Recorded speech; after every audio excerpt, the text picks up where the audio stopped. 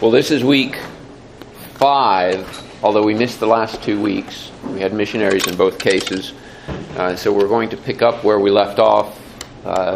This, of course, we may need to be reminded, it's a class on the Great Awakening in America in the 18th century. And actually, starting next week, we'll be in England a little bit as well. So we're looking at it primarily in America, but we'll be going to Whitfield and the Wesleys for a few weeks in the coming weeks. So just in the way of looking ahead. This morning, we're going to come to what Isaac Watts was referring to in our very first week. If you remember from the first handout, I had a lengthy quote from the faithful narrative of the surprising work of God that Jonathan Edwards wrote. Well, we're coming to that episode this morning. So really, it's a little uncomfortable trying to crunch it into 1 week because it's a great, I don't know, about a 9-month period or so in Northampton and the surrounding community where the Spirit was extraordinarily working in the conversion of many in that congregation, which we just were introduced to at the end of last time's, that's 3 weeks ago, last time's class.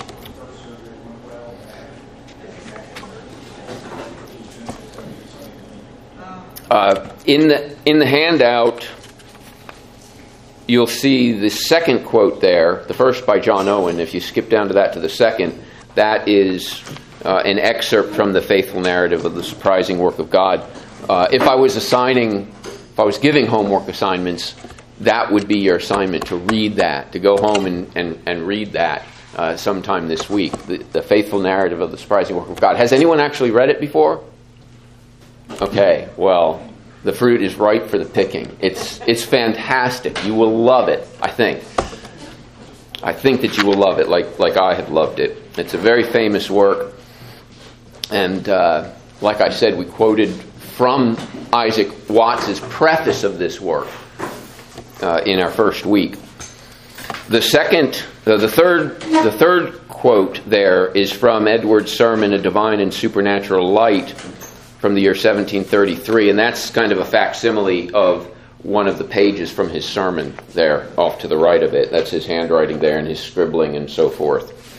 That's all I have to say about the handout. I did want to mention those couple of things about it. Now,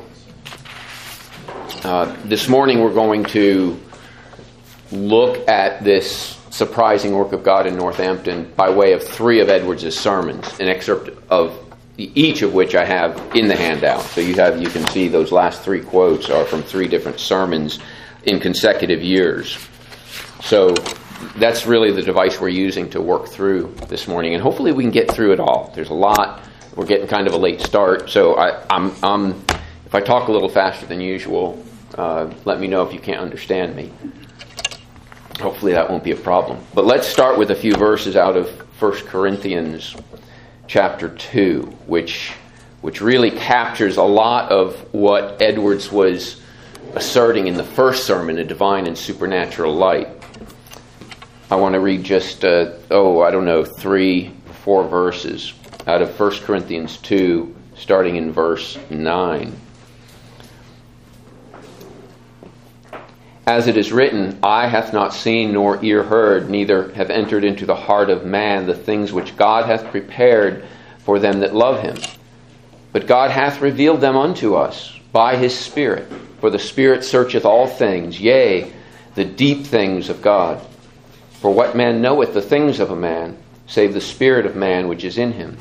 Even so the things of God knoweth no man, but the Spirit of God. Now we have received not the spirit of the world, but the Spirit which is of God, that we might know the things that are freely given to us of God. Amen. Let's open in prayer. Father, we ask that you would be with us this morning, in this hour, as we behold men, yes, certainly, no doubt, but what we really pine for and thirst after and hunger for, and that is your mighty hand and your very face, as it were. coming down and working among us.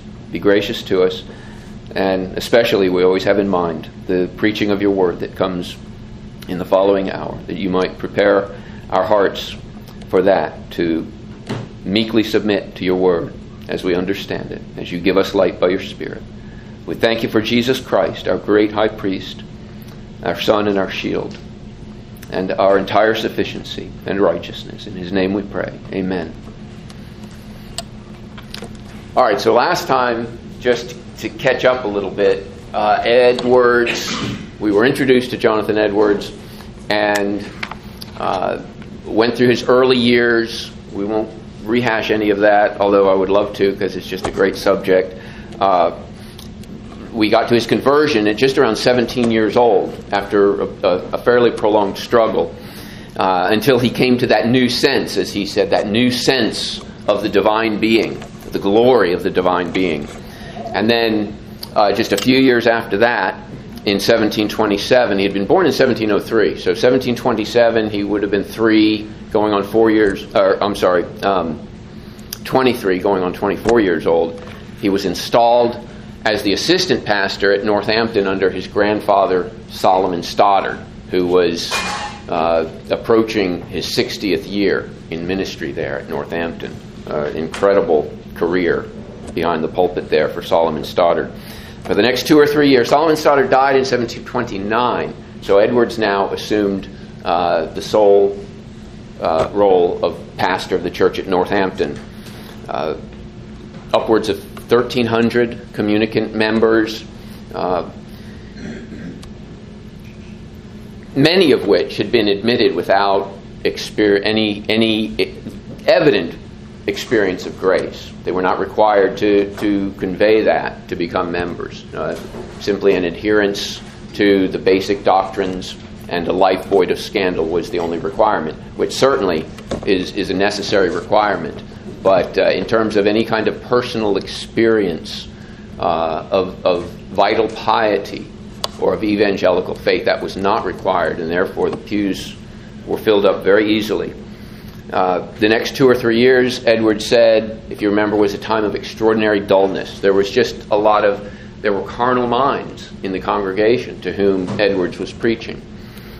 And he himself was bogged down by that, but he went to work immediately. So that was the case as we're leading up to this awakening. Not properly speaking, the Great Awakening yet. We're in the years like 1730, coming up to 1733, 1734, 1735. If you study the Great Awakening in its proper dates, you're going to be looking at 1730, starting at 1739 and 40. Basically, when George Whitefield came to America in 1739 is when most historians date the beginning of the Great Awakening. So this is kind of like a pre-Great Awakening.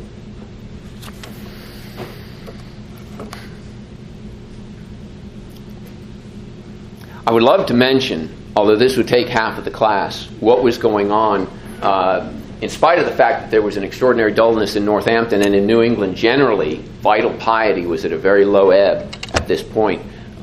In New Jersey, that was not the case. You remember Theodore Frelinghuysen was there in Raritan. You remember Gilbert Tennant was in New Brunswick.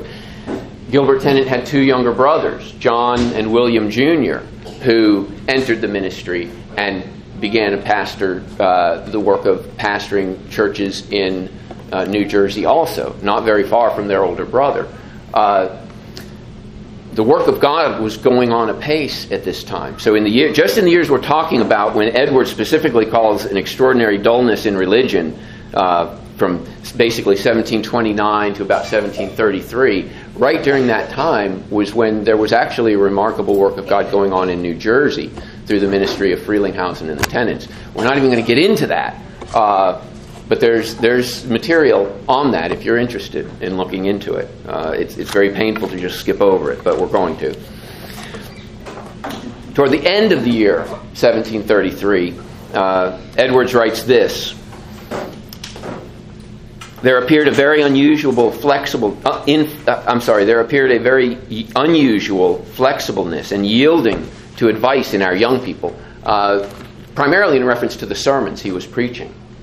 The young people who were kind of obstinate and the way young people often can be, were not, they were acting and thinking contrary, and it had actually become something of an issue in the church with the young people. But at this time, he says, this unusual flexibleness began to appear in them. And there were more, he says, who manifested a religious concern than there used to be. Well, this kind of turn of events is closely associated with, among others, one particular sermon that he preached at the time on a subject which he himself admitted was very unfashionable and out of mode in the kind of rationalistic age in which they were living. This was a divine and supernatural light. The full title is A Divine and Supernatural Light Immediately Imparted to the Soul by the Spirit of God. Well, this was running counter to the basic religious mentality and the carnal way of thinking that was implicit in his congregation at this time. Immediately imparted, a divine and supernatural life. I mean, think about that. Immediately imparted to the soul by the Spirit of God. That sounds a bit mystical. They thought so. But Edwards was firm on this. And this is one of his great sermons. It's not too hard to follow. That really captures the whole spirit of Edwards' ministry as a whole, even though this was early in his career. It's a wonderful sermon to read if you just want to feel like you're getting into the atmosphere of the mind and heart of Jonathan Edwards. It very well encapsulates the way he thought his whole life long. This was the first of 3 sermons that he specifically associates in his writings with this awakening of 1734 and 35. Now, I say that because it's important to keep the connection between the two things, the preaching of the Word of God on the one hand and the work of the Spirit on the other. It was a surprising work, that's what he called it. It seemed, as it were, to come out of nowhere, but it didn't come out of nowhere. It came through the faithful exposition and application of the Word of God. So it was surprising, but it was not arbitrary. And these kind of works never are entirely arbitrary. Certainly they spring from the will of God. There's no question about that, which we can never command. But it's preaching. The preaching of the Word of God and the descending power of God always go together. So we want to keep that in mind, not just this morning, but as we study the entire awakening. You can, just to think of an example, you can think of Peter's sermon on the day of Pentecost, where Luke writes, when they heard this sermon, they were pricked in their hearts. You see there's a good, concise example of hearing the Word of God and being pricked in the heart. That's the work of the Spirit upon the Word of God as it's being preached. Or Paul's statement, which is also in those early chapters of 1 Corinthians, very close to what we read this morning. The preaching of the cross, says Paul, is to them that perish foolishness, but to us who are saved it is the power of God. I mean, there you have it explicitly stated. The preaching of the cross, to the world it's foolishness, but to those of us who are saved, who actually come to believe, it's the power of God. Not because we get saved and then we realize it's powerful. That certainly is true. But it's called the power of God because it actually saves us. It is, as it were, Christ standing outside the tomb of Lazarus saying, Lazarus, come forth. And here comes Lazarus. There's a power that the Spirit carries the Word with that quickens us. This is why we believe. It is the explicit reason why we ever come to have faith. And that's actually in some ways the great subject of this morning's lesson as we work our way through these sermons. The text of this first sermon, A Divine and Supernatural Light, was Matthew 16:17. This was the text Edwards took. Blessed art thou, this is Christ speaking, blessed art thou, Simon Bar-Jonah, for flesh and blood has not revealed this to you, but my Father who is in heaven. Flesh and blood has not revealed this to you, but my Father who is in heaven. Edwards begins this sermon by asserting that the natural mind by itself cannot apprehend the spiritual glory of God in Christ. Cannot do it. And if you can't do it, coming from your natural mind, if you can't perceive or apprehend the spiritual glory of God in Jesus Christ, then you don't have a proper object for your faith. You can't believe. saving faith must have an object. And that object must be revealed inwardly to the soul by the Spirit of God. That's Edwards' basic thesis on the negative end of it. There's an inability, naturally speaking. So he says, coming to the positive side, something above nature must be wrought in the soul. And this is the exclusive work of the Spirit of God. It's the Spirit of God who brings this about. No other. He must. That is, the Spirit of God must. And here he's very similar to the language in the Shorter Catechism on the question, what is effectual calling? The Spirit must enlighten the mind in the knowledge of Christ. The Spirit alone must renew the will. The renewing of the will is something that is a divine work. A man just doesn't decide, I'm going to renew my will now and begin to love God, whereas I didn't love him before. It's humanly impossible. So it is a spiritual work. And this is the catch here. That work, Edwards was asserting, is an omnipotent and a sovereign work. The Spirit just does not do this work and leave the man to himself to kind of calculate and decide what he's going to do. The Spirit, as it were, comes and arrests the man and fills him with a sense of the spiritual glory of God in Christ. That you could use the word irresistible here. That he irresistibly begins to love and to trust God. This is the work of the Spirit of God. So a sovereign, omnipotent force is being exercised with this divine and supernatural life.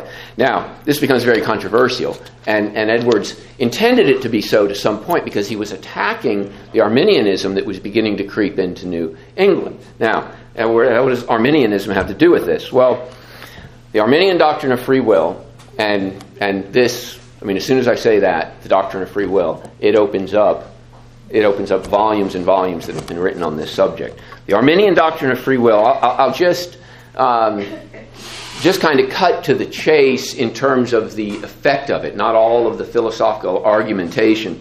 The Arminian doctrine of free will does at least these two things. In the negative side, it denies that such a sovereign, omnipotent exercise is a work of the Spirit. The Spirit does not work in a sovereign, irresistible way upon the souls of men. That was what they claimed, because the will is free. It's not going to be invaded by God in such a way that now the soul is captive, as it were. That's what they meant by free, but they also meant something else by free, and that was that it was autonomous and independent.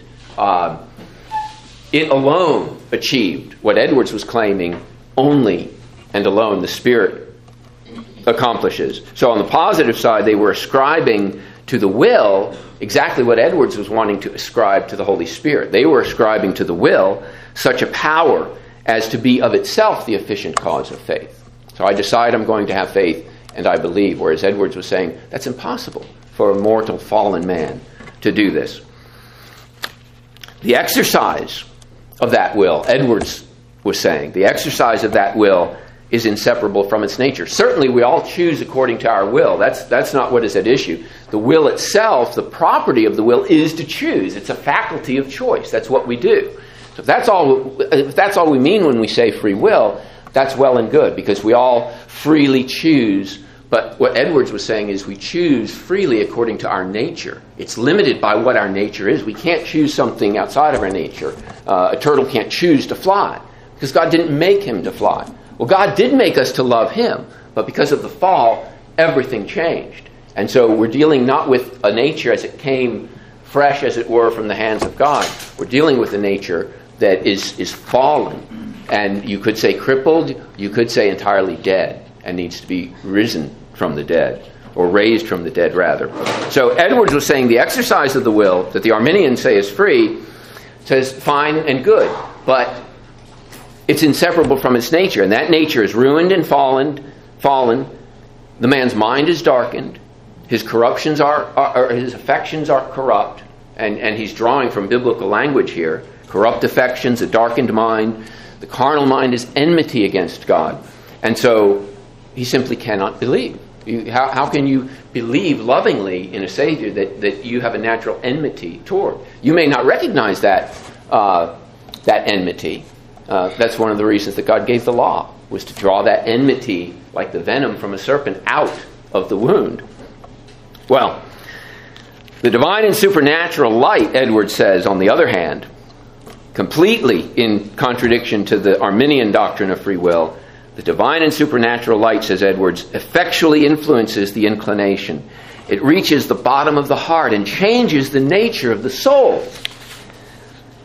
It changes it into an image of the same glory that is beheld, and so it turns the heart to God as the fountain of good, to choose Him for the only portion. Well, there's the action. You see all these verbs preceding the choice, and they're divine acts. But then he comes to all of these things result in the man choosing God for his only portion. This light and this only will bring the soul to a saving close with Christ and dispose it to give itself entirely to Him. Well, this is, if you recall at all, the language of the canons of Dort. This is almost a photocopy of the language of the canons of Dort on this subject of regeneration. So, coming back to the Arminian case, what you have in the preaching of the gospel is preached, and then the soul is left to itself in the matter of saving faith. That's it. The gospel is preached, period. And now the soul is left to itself, to its own devices, as it were. God delivers the gospel offer to the doorstep and then waits on the outside of the door for it to open from the inside. That's the limits. God goes that far, and He stops at the door and waits now for it to open from the inside. You've all seen the famous picture of Jesus standing outside the door there waiting for it to be opened from the inside.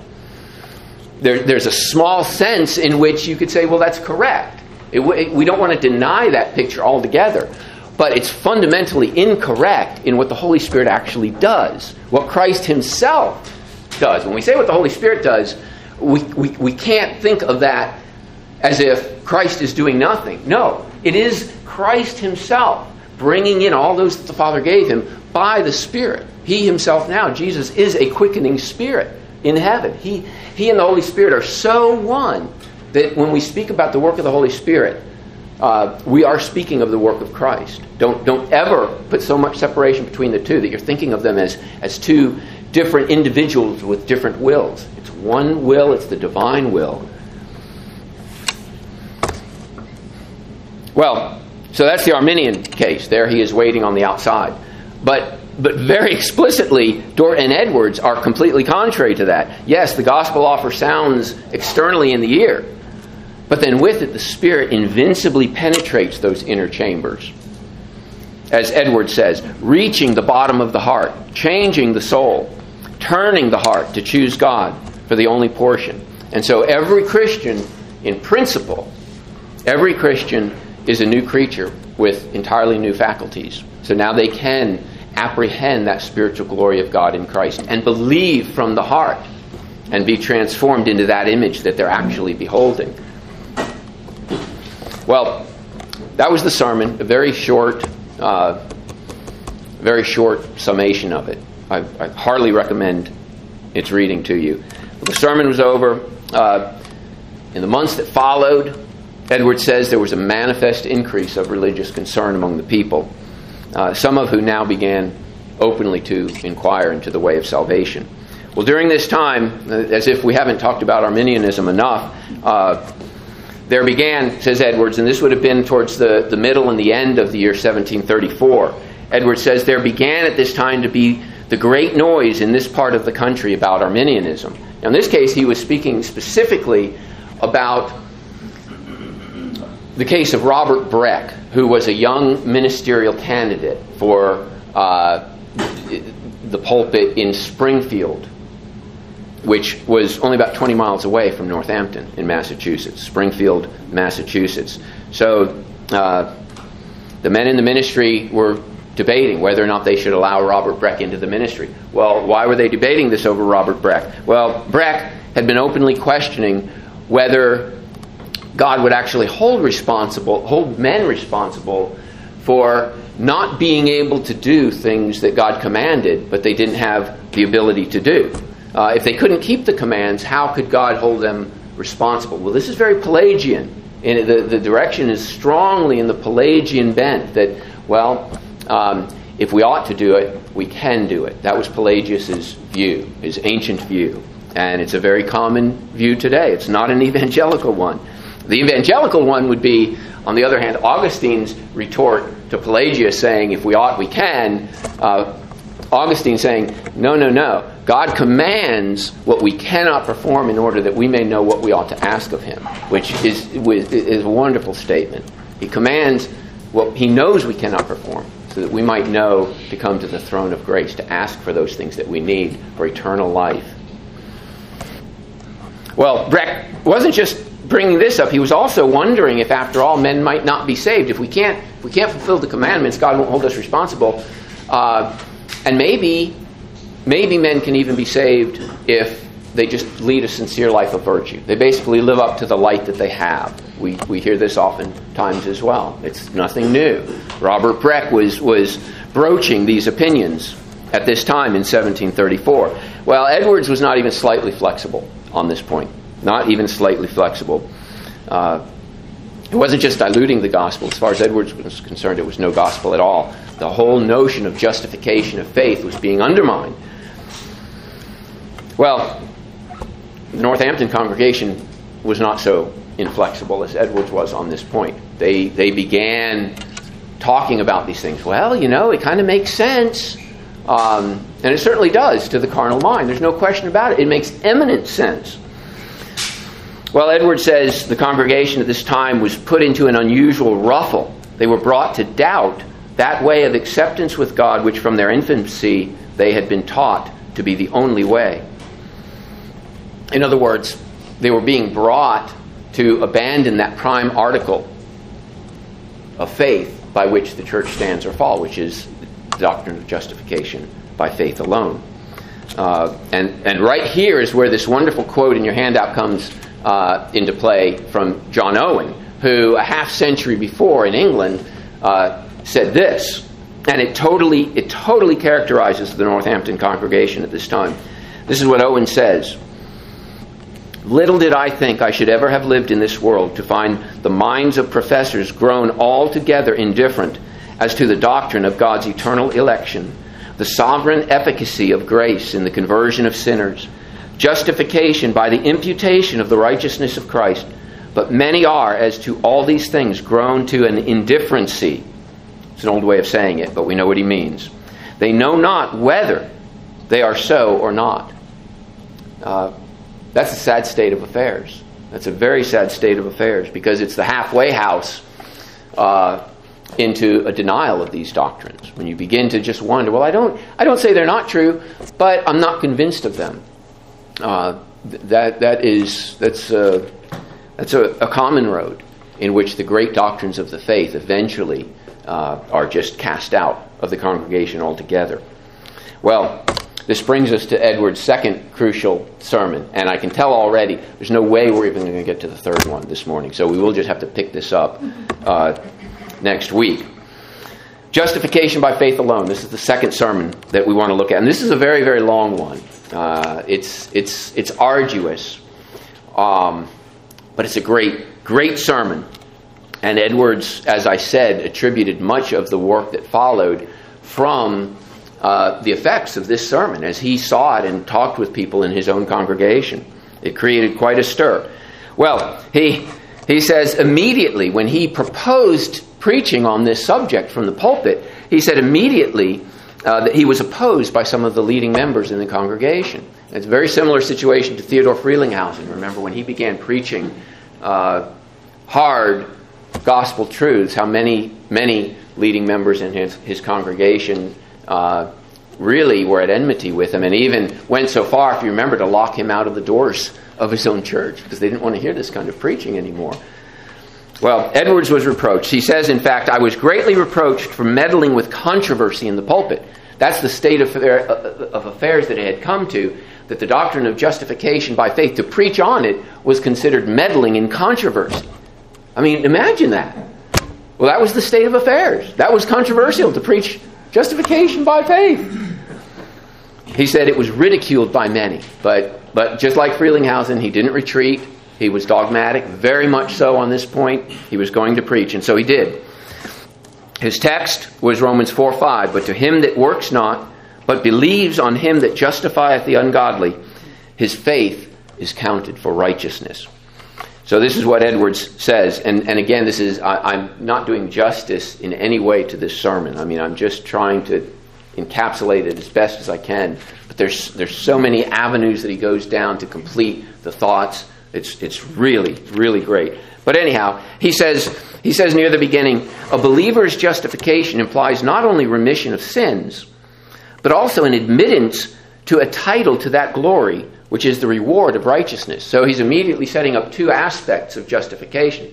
There's the remission of sins, utterly necessary, on the negative side of things, taking away something, that is the guilt before God, which keeps us from coming into his favor and into his presence. But then there's a positive righteousness that must be rewarded for eternal life. That's the original law that God gave, and he has never voided out that law, as it were.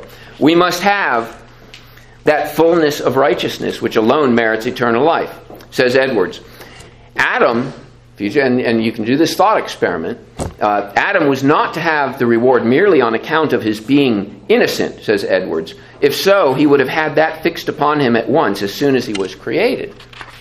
So there was there was Adam in the garden, no sin whatsoever. But God didn't translate him or give him eternal life immediately. There he was. God gave him a command. And that command implicitly was required to be obeyed for him to come into the promise. So that's Edwards' point there. And it makes sense if we can think about that. But that's not what happened to Adam. Rather, Adam was given a command, and he was to be rewarded for obedience to it, strictly on account of his active obedience. And so now Edwards comes to the punch of the sermon, really. This is the reason he's saying all of this, because on that same account, Adam had to strictly obey and then gain the reward. As we know, because we can read it and because we know it by our own experience, he failed miserably in that. He did not actively obey. But this is what Edwards says. On the same account, we have not eternal life merely as void of guilt, just not having guilt, because Adam didn't have it when he was innocent. Let me start that over then, because I keep interrupting myself, for which I apologize. And on the same account, we have not eternal life merely as void of guilt, which we have by the atonement of Christ, but on account of Christ's activeness in obedience. He acted that part for us, which the first Adam should have done. He, that is Christ, undertook to put himself under the law, and both to obey and to suffer. And there he's bringing into play the active and the passive obedience of Christ, which is all one obedience, but it's a way of distinguishing his death and suffering, which is a part of his active obedience. But we tend technically to call it his passive obedience because he was receiving the penalty in order to remove our sin. So he was receiving in that sense when he was hanging on the cross. So we call it passive because of the receiving of that penalty. But it doesn't mean that he was not actively obeying and submitting to it. It's important to understand the distinction, but how it's all one obedience. It's all obedience to what was required of him. Well, Edwards is intentionally treating here Christ's active obedience as opposed to his passive for a specific reason. You remember, perhaps you remember, the dictum of Arminius. The ability to believe belongs to nature. The ability to believe belongs to nature. So this brings up a question, and it's a very relevant contemporary question. If men are able to believe not by the power of God in effectual calling, that is, if men are able to believe not by what Edwards has been saying, and what Dort says, that men come to believe and have the ability to believe by the power of God himself in effectual calling. If that's not the case, if what Arminius says is true, and that men rather are able to believe by their mere regenerate nature, their unregenerate nature and their unregenerate will, if that's the case, then what, from the Arminian perspective, makes that ultimate difference between the saved and the damned? If it's not God that's making the difference, where is that difference coming from? That's what has to be answered. The Arminians' answer is not from the will of God from before the foundation of the world. That's election, and that's a rejectable doctrine as far as they're concerned.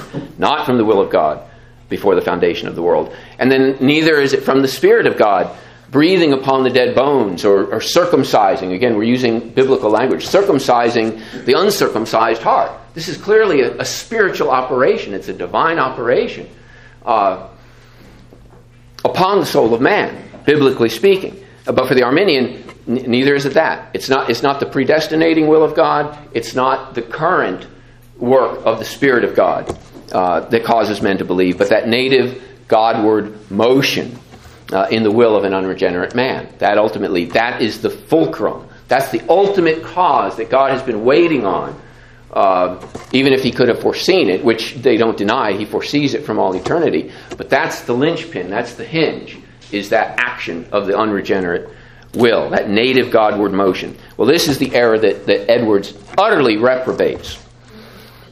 Salvation, he says, is not a reward for faith. And you see here, he's not speaking of works anymore. I mean, that's the Catholic understanding. You know, you go through the works of penance and so forth, and you gain this congruent merit. They make the distinction between the two. But it's these sacramental works that you're doing. And that's how you come into the favor of God. Well, the Protestants don't believe that. But the Protestant, that same fallen carnal way of thinking in the Protestant realm just took faith and did the same thing with it. By saying that faith is actually the thing that I'm bartering with God for. I give him the faith. I dredge it up. I have that Godward motion of the will.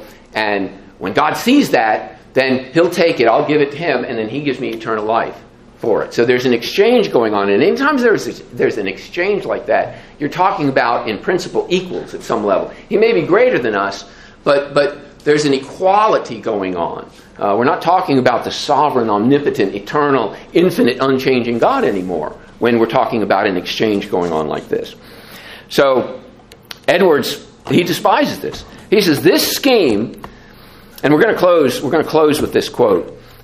This scheme lays another foundation of man's salvation than God hath laid. It takes away Christ out of the place of the bottom stone and puts in men's own virtue in the room of him. They're looking at their faith as a virtue. It makes the whole scheme opposite. The one is a gospel scheme, the other a legal one. It is contrary to the nature and design of the gospel, which is to abase man and to ascribe all the glory of our salvation to Christ the Redeemer.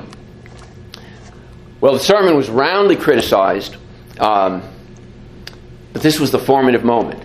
This was the moment when things changed in the congregation at Northampton. I'll just say this, and we'll close with this. Just upon my suffering, says Edwards, just upon my suffering, a very open abuse for preaching this sermon, God's work wonderfully broke forth amongst us, and the Spirit of God began extraordinarily to set in. There were very suddenly, one after another, 5 or 6 persons savingly converted, and souls now began to flock to Christ as the Savior, in whose righteousness alone they hoped to be justified. Well, there's so much more. I wish we could have done it. We don't have time. We'll just pick right up here next week, Lord willing. So let's close in prayer. Father, it's an inconceivably great thing that you have done in drawing us out of the pit and out of the miry clay and setting our feet upon the solid rock of Jesus Christ our Savior. You have done it. Lord, let us never be backwards in giving you the glory and all the glory and putting our hand on our mouth and saying, glory be to God the Father, God the Son, and God the Holy Spirit, our one triune and glorious, infinite and eternal God forevermore. Amen.